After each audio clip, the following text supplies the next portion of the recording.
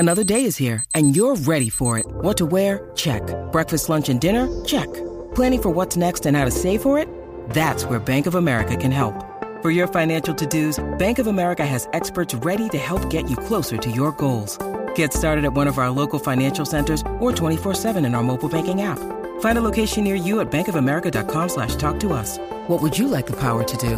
Mobile banking requires downloading the app and is only available for select devices. Message and data rates may apply. Bank of America N.A., member FDIC.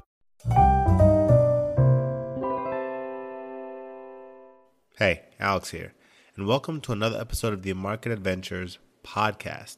The first thing we want to talk about today is how about the PayPal call out on Monday morning, and what a pop later on in the trading day, and then Tesla hit a pop too. Riot was a bit of a dud, but hey, 2 out of 3 is not bad, and I have a couple more like that for the rest of the week.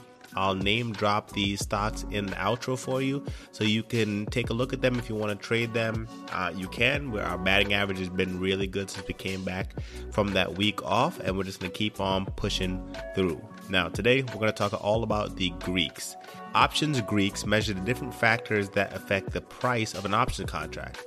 There are several Greeks, but today we're going to just look at the one that I think is the most useful, Delta, the only Greek I pay attention to. So stay tuned.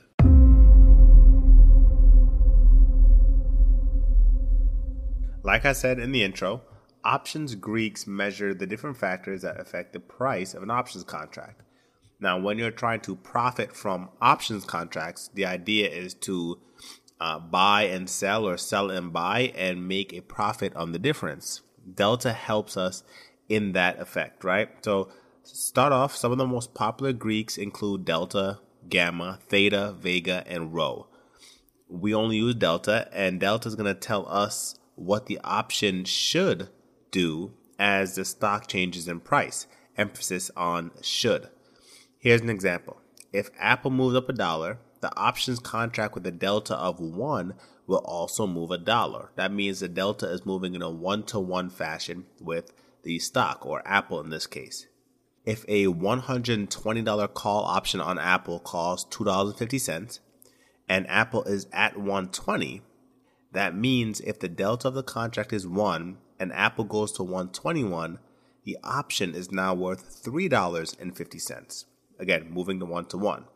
Now I say should because the Greeks show you values assuming all things remain equal, meaning volatility, all the different factors that impact the price of an option contract. The Greeks aim to tell us what would happen in the event that everything remained normal. But again, in options, we know nothing really remains normal. So the Greeks just kind of give us an idea of where we want to be looking. Now, the next thing to understand is that the contracts and delta correlate very closely to the position of the strike. Now, when you're using put options, when I said 1-to-1 on the call side, when using put options, it's the same thing, except where you go from 0 to -1, and with call options, you go from 0 to 1. That's the only difference. So when you have a 1-to-1 with the put options, that means the delta is -1, and it's moving 1-to-1 with the stock. That's all that the difference between put and call options. So the next thing to know is that contracts, right, that we're talking about correlation of delta and stock price, we gotta look at the strike. Contracts that are deep in the money get closer to a delta of 1, which means the deeper in the money you go, the more likely the options contract price is to move with the underlying value of the stock, right? So say that 120 Apple that we talked about, if we got a call option that was say like a 115, which is already $5 in the money, it is going to be more close to a delta of 1 than say a 125 call option on Apple if Apple's 120, right? That's a $5 out the money versus $5 in the money. The in the money is going to move much closer to Apple than the out of the money.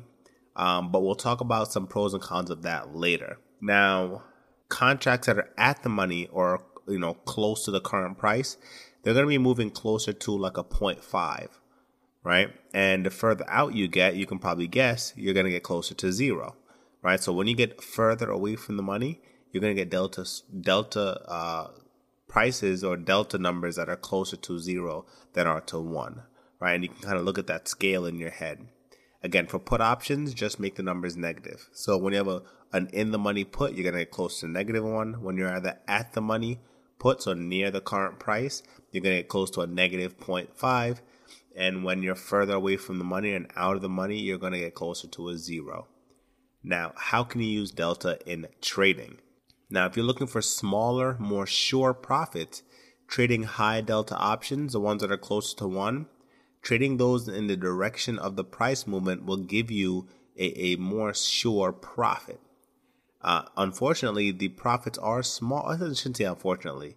Fortunately or unfortunately, depending on the type of trader you want to be, if you're looking for big smashing gains, you're not going to do that with a delta of 1, right? You're going to get smaller profits, but those are going to be more sure and secure profits when you're deeper in the money. In addition to that, those ones are going to cost a lot more money as well, because again, you're paying for the more in the money you are, the more you're paying for certainty. So those ones with a high delta, close to 1, they're going to cost a lot more money. Now, range and speed, again, when you're in the money, matter less because high delta options are already in the money and they already move almost lock in step with the stock. So you don't need the stock to jump $5 to make money because you're already in the money. Again, the speed and range, which normally affects option prices, it matters less the more in the money you get. You also find that out of the money plays, those things matter a lot more, but they cost a lot less, right? So as that risk goes up, the price goes down, right? You pay for that certainty, you pay less for more risk. The only one upside to that, right, when you're getting out of the money option plays is, even though the profits are not as sure because those contracts have no intrinsic value, so they're not moving lock in step with the current stock price, the benefit of trading out of the money options is the deltas, because they're so low, it allows for a much more higher range in terms of the profit that stock contract can bring you, right? And I just had a bunch of mush, but let's try to break it down, right? High deltas yield a good return, but not of a significant magnitude. Out of the money options are riskier, but their cap on profits are much higher. For instance, you can get an in the money contract on Apple. Say Apple moves $1, and you might make 70 cents, 80 cents. Whereas if you have an out of the money option, and let's say you have a 122 or 123, Apple moves $1, you might find that you're up already 70, 80 cents, right? And it's not even in the money yet, right? So that same correlation you're going to get from the in the money, you get in the out of the money in a shorter time and at a much higher ratio in terms of the return on the money, because remember, it costs less to get that same increase. Now, that you're not going to always find that, but that's the benefit of the low delta out of the money option plays. Again, but the only difference is you're paying for a risk because you're not getting any intrinsic value. So a way to play that with the delta is to find a comfortable number for you where you can afford a contract that has that's close enough to the money, maybe at the money option contracts, that will give you a margin of safety, but also allow you to take advantage of volatility should the stock price move very quickly in your favor, right? You don't want to be so deep in the money that you really can't take advantage of a 200 or 300% gain on your money, right? So I don't know what that number is. For you, it could be finding option contracts with a delta of 30 or 40, right? Ones that are close enough to the money, but are not quite in the money. So you're getting a little bit of both worlds. There are a lot of people out there. There are a lot of people, a lot of traders that I even follow that stream on YouTube and etc. They will buy out of the money contracts and they will have plays of 1,000, 2,000%. We're talking turning $20 to $200 or $200 to $2,000. And they will have crazy, crazy returns on option contracts because they're going again with the low delta plays, less certainty, but more higher potential for profit. they're not going with the in-the-money contracts when they're going for those kind of option plays, right? So the profits are out of the money, right? The big profits, but so are the risks. The more sure money or I guess more guaranteed smaller profits are with those in-the-money plays with the high delta. So it all depends on what type of trader you want to be, and figuring that out is kind of the first key to becoming a big or a consistent trader in the market.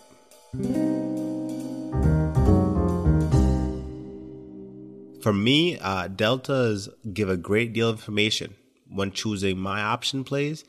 You should try it out, but I would, again, try it out on paper first before you jump into using any kind of option trading or anything like that. But deltas are a nice addition to your portfolio of moves or strategies, so you know exactly what you could be expecting on one of your option plays.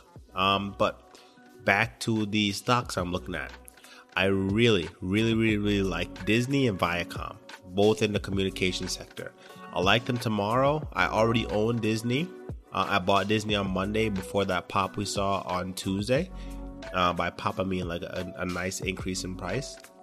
And I don't own Viacom, but I'm really liking Viacom. Viacom had a really big jump yesterday as well, early in the morning, and held up through much of the day.